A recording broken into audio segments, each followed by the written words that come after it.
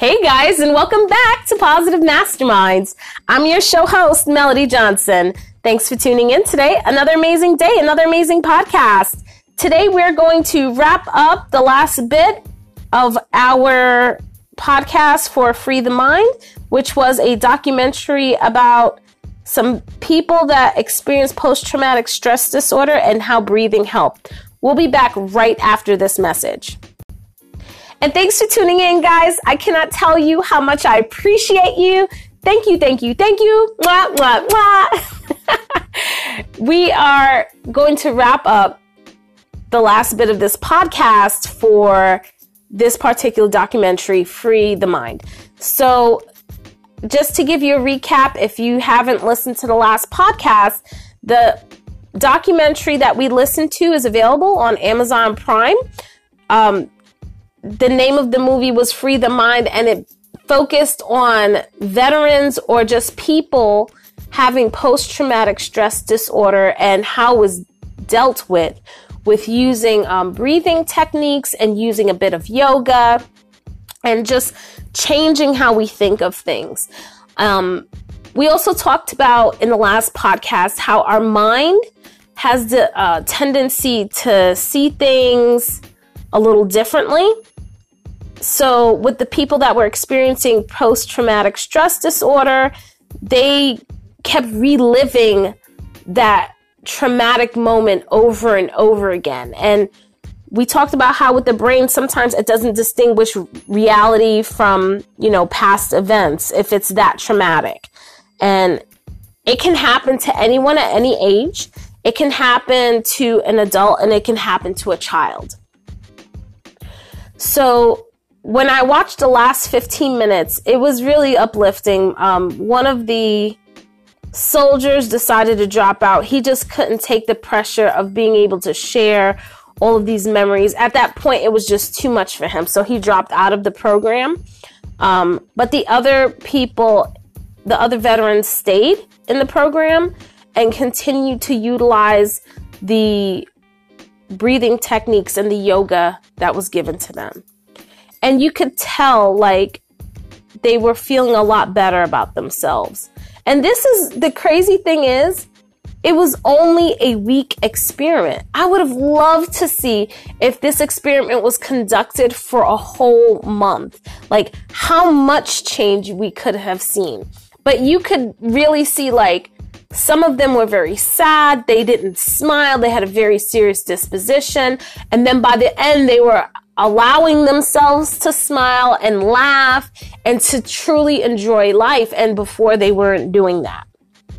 Then there was the one with a child that he had gotten stuck in an elevator, which was, awful for anybody.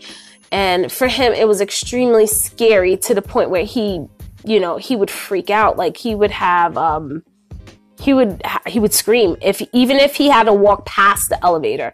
And he started doing some breathing techniques and he started doing some yoga to be more aware of his own feelings. And because he was aware of his own feelings, he was able to work through that and get in the elevator and ride the elevator by the end of the episode. So I started thinking, how can we apply this in our lives? How can we be active in applying those same techniques? Yes, we can do the breathing techniques. Yes, we can do the yoga. But there was one major component in which they did. They had to change how they think. They had to change how they think. And that goes in any business, anything you want to pursue, whether it's weight loss for myself, whether you're just trying to get over a very difficult situation, you've got to change how you think. If you're thinking of a negative outcome, then that's exactly what you'll receive. But if you're thinking of a positive outcome, then your chances of having a positive experience will be higher. I'm not saying it will always happen, but you have a higher chance of that happening.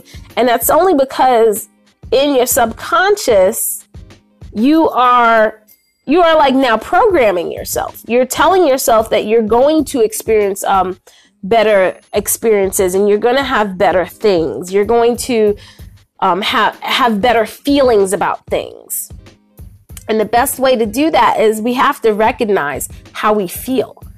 And it's so weird, guys, because I feel like when I was younger, like that feeling was always suppressed. Like I didn't have a voice in that. And I don't know if you've experienced that or not. You know, everybody experiences are different. But for me, I felt like it was always suppressed. Like I was always told what I had to do, and I had to do it. And that was that. It was like no thinking on my part.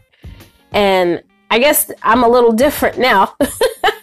My own kids, I'm always encouraging them to talk, you know, and to speak up, because I want them to feel like they do have a voice.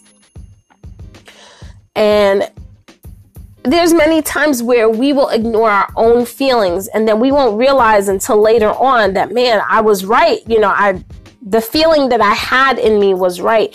And that feeling could, you know, be from many things. It could be maybe a feeling about someone, you know, maybe you didn't trust.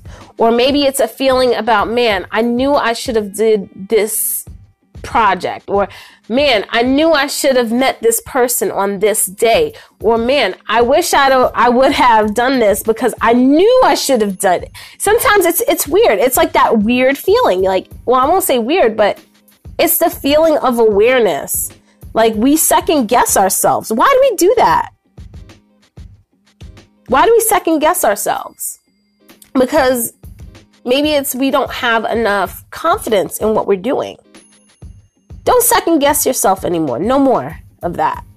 In fact, what's going to happen now is I want you to really make sure like you believe in what you're saying and believe in yourself. Believe in that feeling too. That's important. If you're, you know, not having a great feeling about something, say something. So I'm learning every day the importance of speaking up and just being me and saying how I really feel. Like I'm not going to be rude about it, but I say how I feel now. And I think that's part of why people have the struggles that they do. So I hope that you enjoyed today's podcast. Be yourself. Why? Because you are worth it. This is Melody Johnson signing out, and have an amazing day.